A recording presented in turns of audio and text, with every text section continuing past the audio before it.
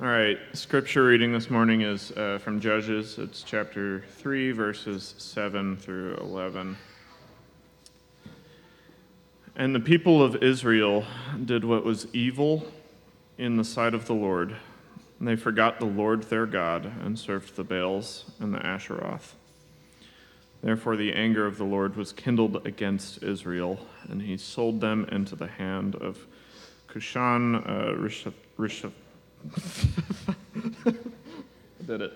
Cushan Rishathaim, we'll say that, 8 years. King of Mesopotamia, goodness. And the people of Israel served Cushan Rishathaim 8 years. But when the people of Israel cried out to the Lord raised up a deliverer for the people of Israel, who saved them, Othniel, son of Kenaz, Caleb's younger brother. The Spirit of the Lord was upon him, and he judged Israel. He went out to war, and the Lord gave Cushan-Rishathaim, king of Mesopotamia, into his hand. And his hand prevailed over Cushan-Rishathaim. So the land had rest 40 years. Then Othniel, the son of Kenaz, died. This is the word of the Lord.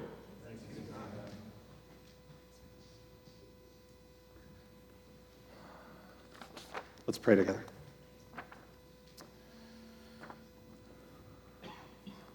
So, Father, we ask that you, by your Spirit, would open your word to us, to show us more of who you are through your Son, Jesus Christ.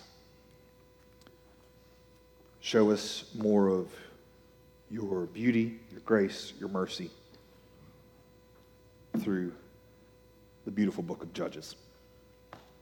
We pray these things in the name of Jesus and by your Spirit. Amen. I do invite you to open your Bibles to Judges chapter 3. Judges chapter 3, where we finally get to look at our first judge.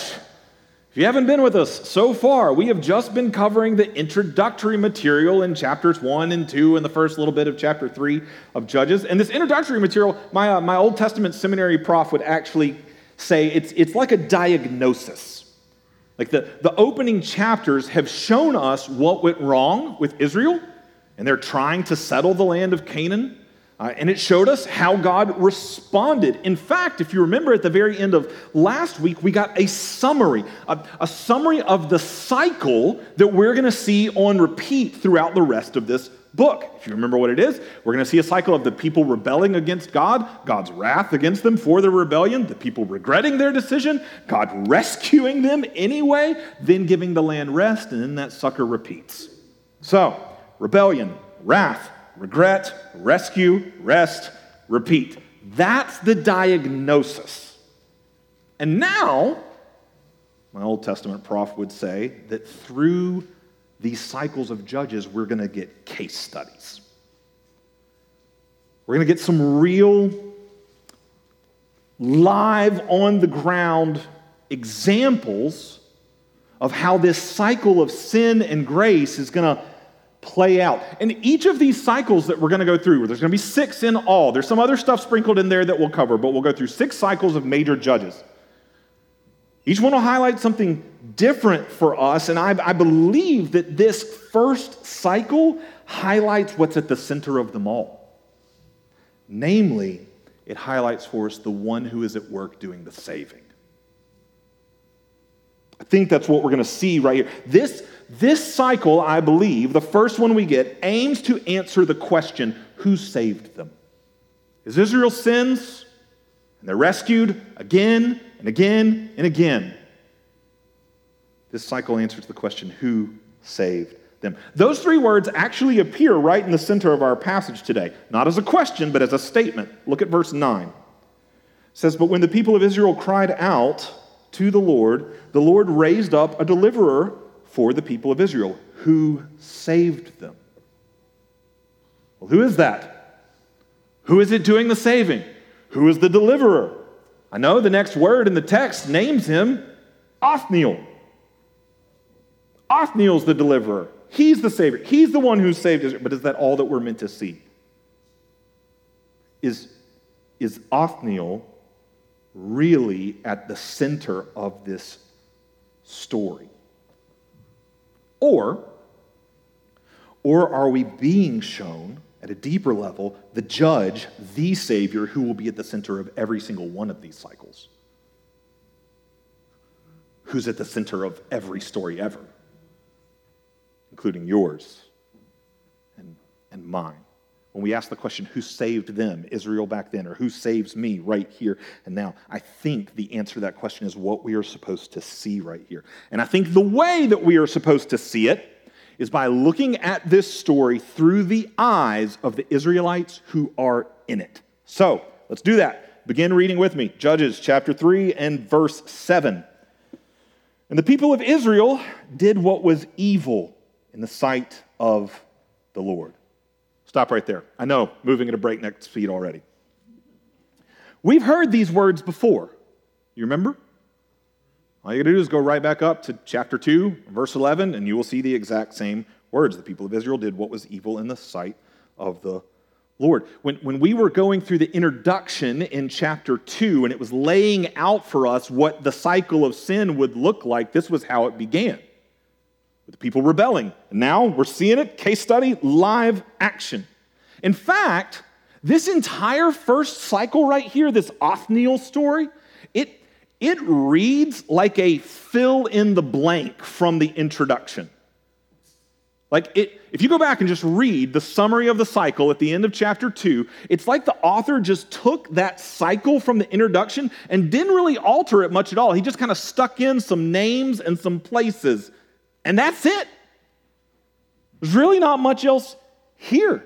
Out of all the major judge narratives, this one is the shortest. It's the sparsest on details.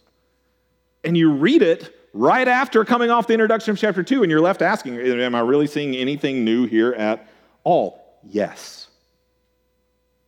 We're seeing it in the subtleties. Go back to verse 7, but let's keep reading. And the people of Israel did what was evil in the sight of the Lord. They forgot. They forgot the Lord their God and served the Baals and the Asheroth. If you compare chapter 2, verse 11, and what we just read in chapter 3 and verse 7, do you see the subtle change? In both passages, we're told that the people did what was evil in the sight of the Lord. In both passages, we're told what that evil was, that they served the Baals and Asheroth. But right here, the subtle changes, we're told why. Why they did what was evil in the sight of the Lord. Why they served the Baals and Asheroth. Why did they do it? Because they forgot. They forgot the Lord their God, which, biblically speaking, the word forget, the word remember, they're not used in the kind of normal way that we use them. Biblically speaking, to forget doesn't mean like they literally just kind of fell out of their head. Everything they knew about God, they just didn't remember that anymore at all. That's not how the Bible typically uses the language of forgetting and remembering. In Scripture, to remember something means to act on it. Just read the flood account in Genesis. And the Lord remembered Noah. It wasn't like he forgot. I misplaced something somewhere.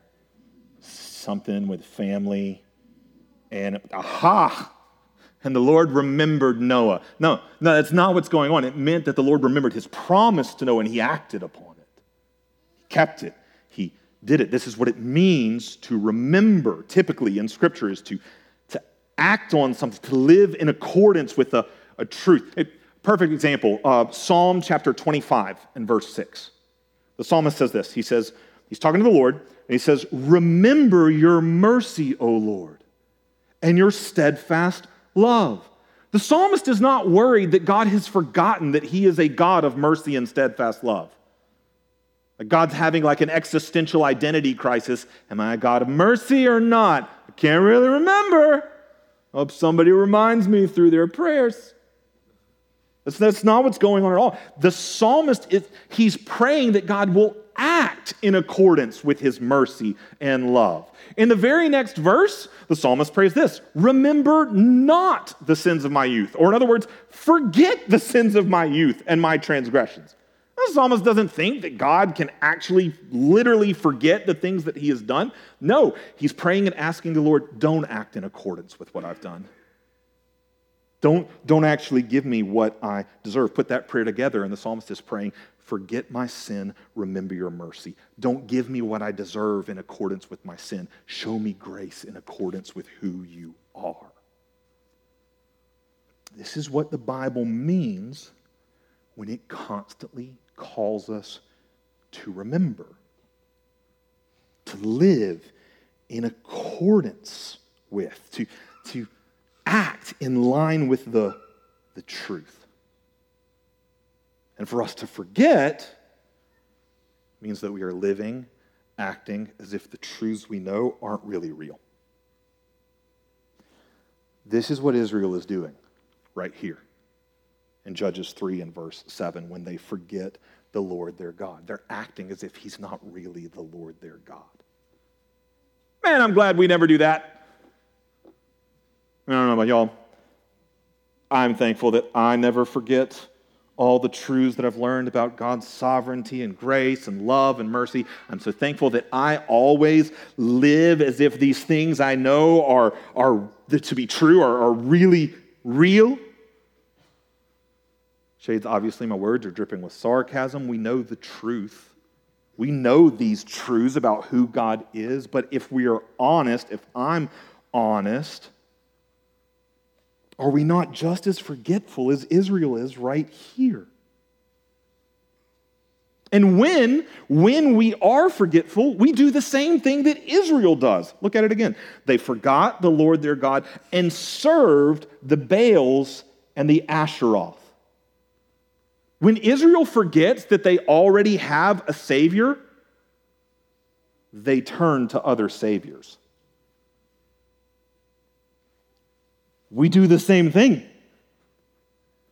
Because we all know that we are people in need of saving. Every single person on the planet knows there is something wrong in this world. There's something wrong with us, something wrong in us, and we all want the brokenness to be fixed. We all want the emptiness in us to be filled. Every single person seeks a Savior.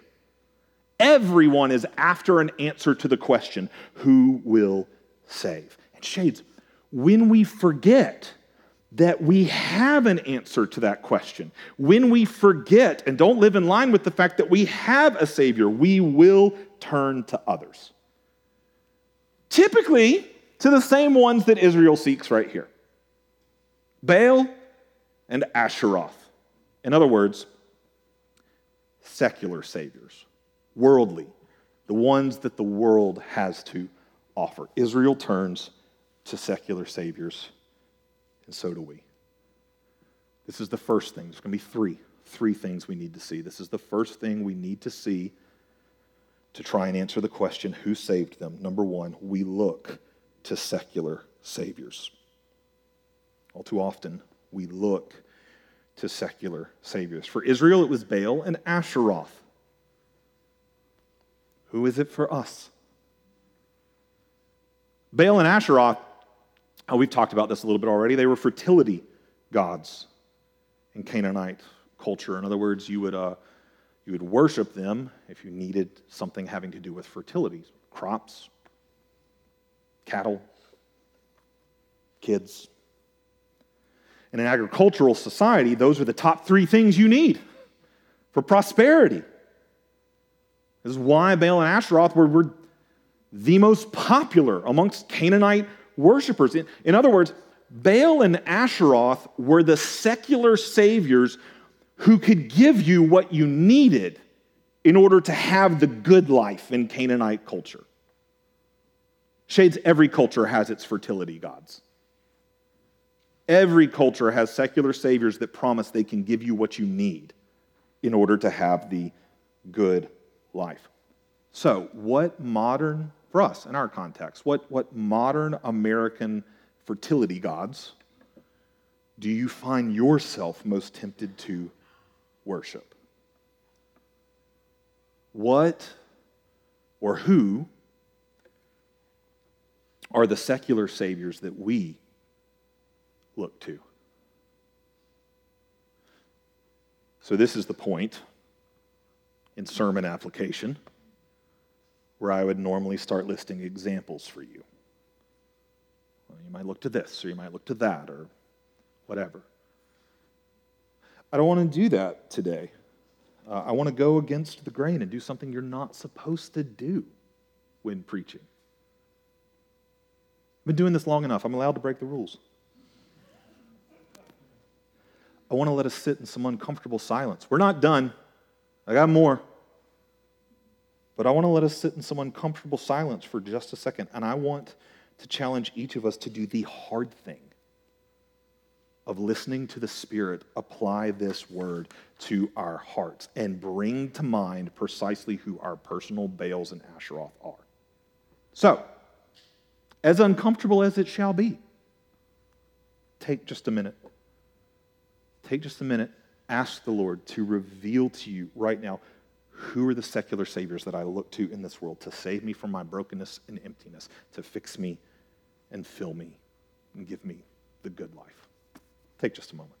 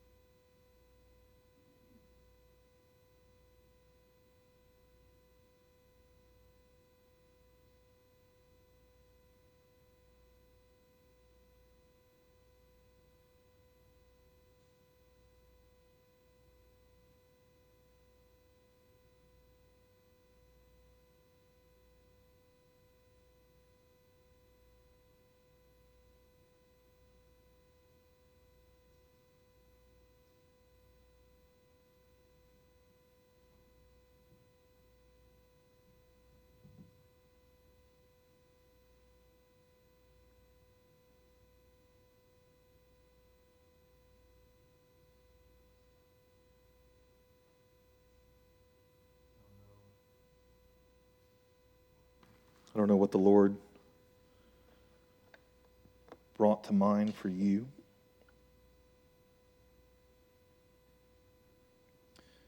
Shades, I would plead with you, do not be deceived by any secular savior. They can never deliver on what they promise. Jeremiah 2, verse 13. The Lord says, my people have committed two evils. One, they have forsaken me, fountain of living waters. Two, they have hewed out for themselves cisterns, broken cisterns that can hold no water. In other words, the Lord says that He is like an ever-flowing, erupting, living fountain of water, eternally springing up to slake the thirst of your soul. And when we turn from Him to any other Savior, it's like we leave that spring to hew out a cistern of stank, stagnant water. And it can't even hold that because it's full of cracks. And it will ultimately leak and leave our souls bone dry. Secular saviors can never satisfy, shades. I think that's what we are seeing so simply and clearly right here in this first cycle. I think we're seeing secular saviors can never satisfy. I think we see it in verse 8. Look at it. Therefore, the anger of the Lord was kindled against Israel, and He sold them into the hand of Cushan-Rishathaim, king of Mesopotamia. And the people of Israel served Cushan-Rishathaim 8 years. Baal and Asheroth don't save. They don't solve Israel's problems. They only create more. Is that not what we see right here in verse 8? Israel gives themselves, sells themselves to these gods, and they end up being given and sold to their nations.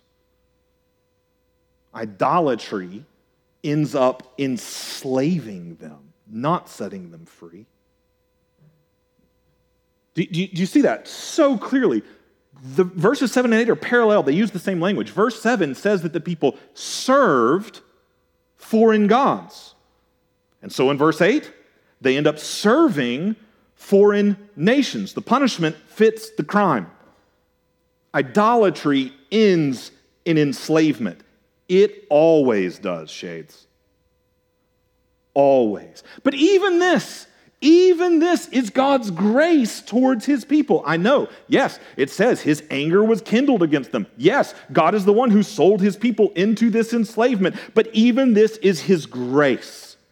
Because, I love pastor and scholar Dale Ralph Davis, which is just a fun name. Those parents were on the A game with naming that kid Dale Ralph Davis. I don't know. It's just fun. But anyway, he says what we're seeing on display right here is God's grace and his passion. Because what we're seeing, this is his words, God will not allow Israel to become cozy in their infidelity. He refuses to let his people remain comfortable in their sin. This is his love, his grace. He's not going to let them give themselves away. This is meant, his anger, his wrath is meant to be a means to make them cry out to him. And that's exactly what happens. Look at verse 9. But when the people of Israel cried out to the Lord raised up a deliverer for the people of Israel who saved them. Othniel, great baby name right there, by the way, if any parents are looking. Othniel. I actually know an Othniel. He goes by Nate, but that's beside the point. His real name's Othniel. Anyway, he raised up a deliverer for the people who saved them, Othniel, the son of Kenaz, Caleb's younger brother. So the people cry out. This is not in repentance. The text does not say that. It indicates the Hebrew right here indicates that this is a cry of pain or a cry of distress. It's a cry of regret. And even that moves the Lord to compassion, to pity for his people in the midst of their pain. He is a God who is slow to anger, slow to wrath, and quick to compassion, quick to pour out his grace. And he does so right here by providing a deliverer. Moshiach. Deliverer literally means Savior. Who's our Savior we get? Othniel. And we think, aha! Here's our answer to our question.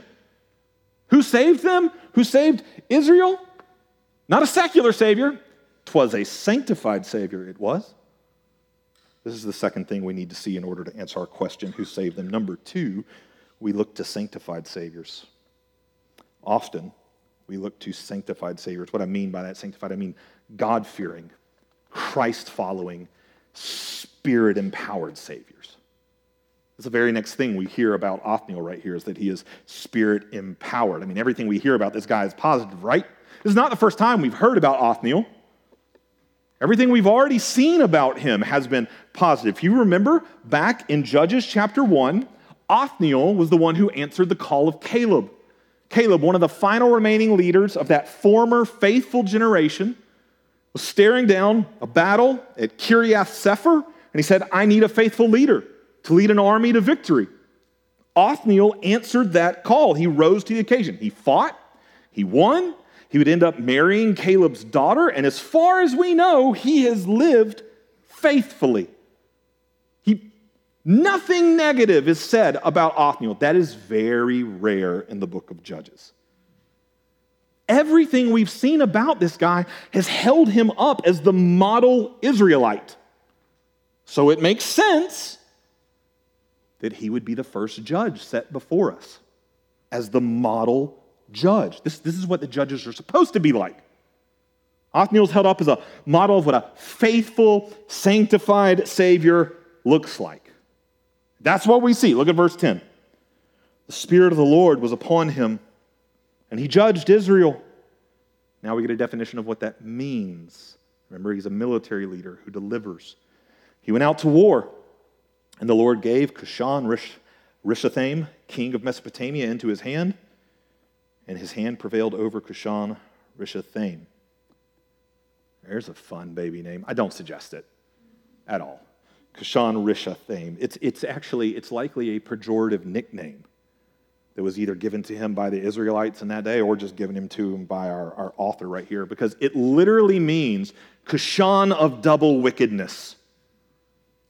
Cushan of double wickedness, who we are told is the king of Mesopotamia. Now, to get the full effect of like the ancient Israelite smack talk that's going on right here, You got to know the Hebrew behind the word Mesopotamia. It's Aram Naharaim, which means Aram of double rivers. So now you're equipped to see the rhyme in Hebrew and the wordplay in English. Kushan Rishathaim of Aram Naharaim. Ha ha! We made it rhyme. And it means Kushan, double wickedness, from Aram, double rivers. These are basically ancient Near Eastern your mama jokes. All right? This is good old-fashioned smack talk right here. But it's more than that. It's more than that because it lets us know that we are actually seeing the most powerful and the most wicked enemy that Israel is going to face in the entire book of Judges. Most of the time, what we're going to get them facing down are other tribal leaders. This is no mere tribal leader right here. This is a world-class wicked emperor who, even though he's from a place as far away as Mesopotamia, I mean, that's pretty far northeast for Israel. And even though he's that far away, he's so powerful, he's going to manage to hold sway over Israel for 8 years. All of that magnifies for us the Spirit's power that is being displayed through Othniel. If the enemy is that great, that big, that powerful, that evil, then how good, great, and awesome is the Spirit of God and his work through Othniel, the sanctified Savior. And we got to be careful right here because all of that tempts us to only see Othniel as the one bringing salvation. Look at the powerful work of the Lord through him. Shades, Othniel is portrayed to us positively. But is this all we see? Like in trying to answer the question, who saved them back then, who saves us here and now, are we tempted, when God uses the means of a sanctified Savior, are we tempted to look to them as if they are the ultimate Savior? People who are God-fearing, Christ-following, Spirit-empowered, who, yes, have actually been raised up by the Lord, but are not Him. Are we tempted to let our gratefulness for salvation, our spirituality, all of this things, are we willing to let it terminate on them? Shades, this is the point.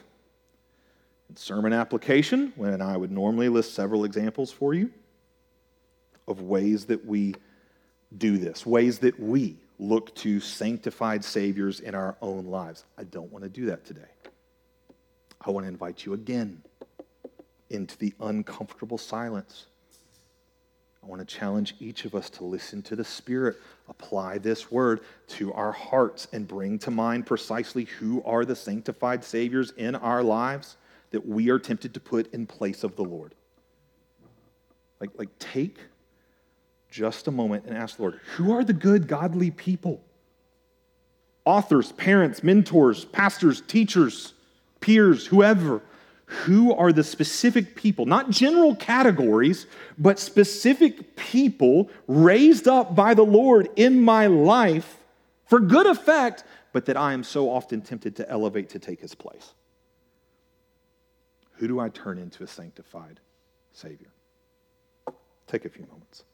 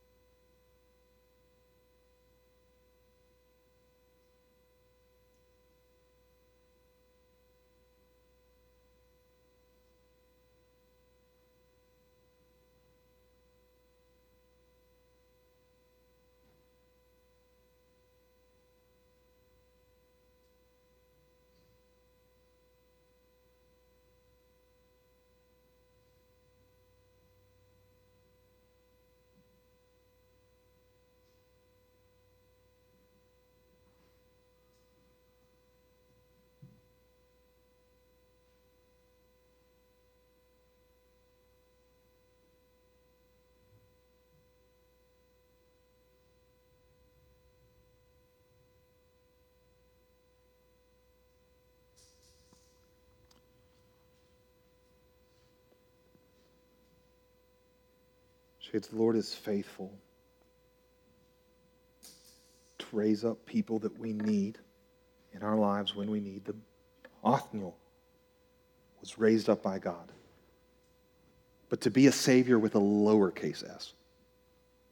He was a model Savior, meant to point us to the ultimate Savior. That is what all of the judges in this book are meant to do. They're all meant to point beyond themselves to the ultimate judge. If we see that here with Othniel, we will surely see it with the rest, because he's as good as it gets. It's so easy. Even as we read this book, it's so easy for us to elevate these kinds of people in our lives. It's so easy for us to read these stories and make these stories center on the judges themselves, make them out to be the ultimate heroes. I've shared with you already that as a kid, I had a Samson action figure. He's the last judge that we're going to encounter in the book of Judges. I had a Samson action figure, yes, complete with a Delilah action figure. I didn't buy them. Talk to my parents. They already called me after I mentioned this last time. I'll get a call again, I'm sure. They're like, we were trying to help and to do. And I'm like, Mom, Dad, you did. I'm sure my children are going to tell stories about the horrible things that I'm just kidding. I'm digging a further hole. Let's keep going. I've shared with you that I had these action figures. What I didn't tell you is that they came with a cassette tape. College students and younger, ask your parents. They came with a cassette tape and a little book. It was a whole, turn the page at the chime kind of thing. Anybody remember these? Is this just me? I had them on vinyl too. Anyway, Samson, his little book, the cassette, he was a part of a whole series of action figures. Yes, I had them all. A whole series of cassettes and booklets, and the title of the series was Heroes of the Kingdom. This is what we do.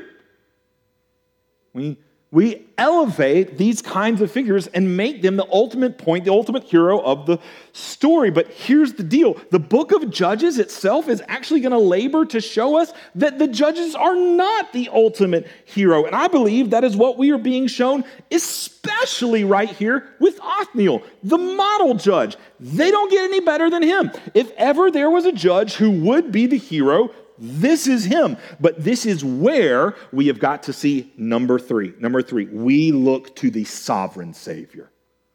We are so often tempted to look to secular saviors or even sanctified saviors, but we must look to the sovereign Savior. If we want to know the answer to our question, who saved them, the Israelites back then, who saves us now, then we must look to the sovereign Savior himself, God himself. He's the hero of the story. God himself, he is the ultimate judge. God himself is the ultimate sovereign Savior. Just read verse 11. So the land had rest 40 years. Then Othniel, best judge we're ever going to get, then Othniel, the son of Kenaz, died. He died. He didn't last.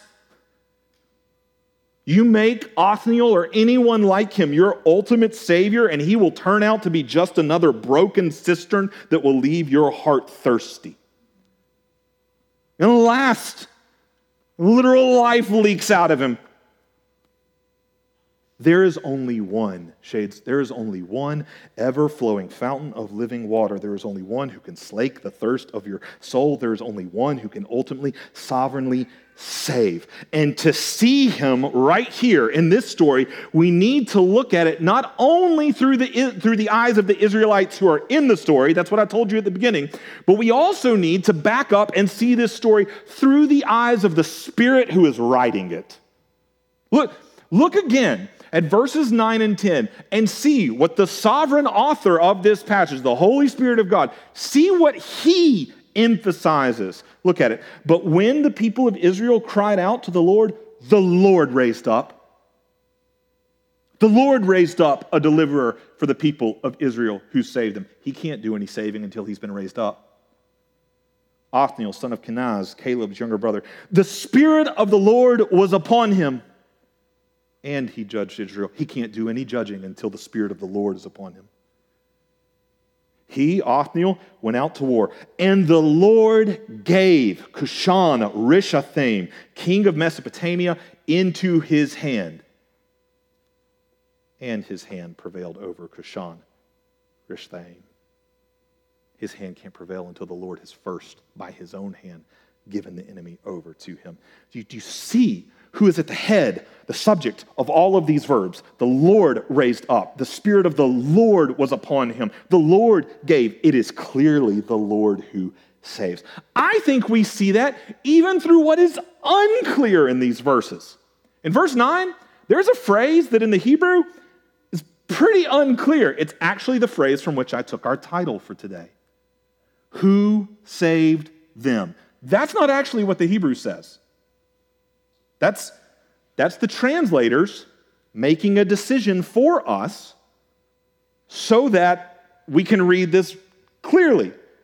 When you make it say, who saved them, then the phrase clearly refers to Othniel. Lord raised up a deliverer who saved them. This deliverer saved them. His name's Othniel. Clear as day. The Hebrew literally says, he saved them. Actually, and he saved them. So let me read it to you that way.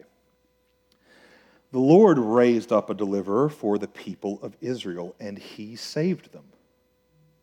Othniel, the son of Kenaz. You can read that two ways. The Lord raised up a deliverer, and he, the Lord, saved them. Or you can read it the way it's been translated for us. The Lord raised up a deliverer, and he, the deliverer, Othniel, saved them. It's unclear in the Hebrew. Who does this phrase, he saved them, refer to? Othniel or the Lord? I think it's unclear on purpose because it refers to both. Othniel was raised up by the Lord to serve as a Savior, but it is ultimately the Lord working through him who is the one ultimately doing the saving. That is what we are meant to see at the center of this first cycle, so that we will see it at the center of every cycle, of every story, including our story. Shades, no matter what means, what person, what judge God uses to answer the question, who saved them and who saves me, it is always ultimately the same sovereign Savior who is the one ultimately doing the saving, Jesus. That is the answer to the question, who saved them? Who saves me? Ultimately, the sovereign Savior, Jesus. And you may be thinking, Jonathan, I have known that was the answer since the very beginning of this sermon. The sermon has taught me nothing new. As soon as you posed the question, who saved them? I knew the answer. It's going to be God. It's going to be Jesus. Every kid in Sunday school can tell you that. And to that, Shades, I say, yes. We all knew at the beginning. We all knew the answer to that question. We all knew it with our heads. My question is, have we forgotten it with our hearts? We all knew the answer with our heads, but do we live as if that truth, that God is the ultimate sovereign Savior, do we live as if that truth is really real?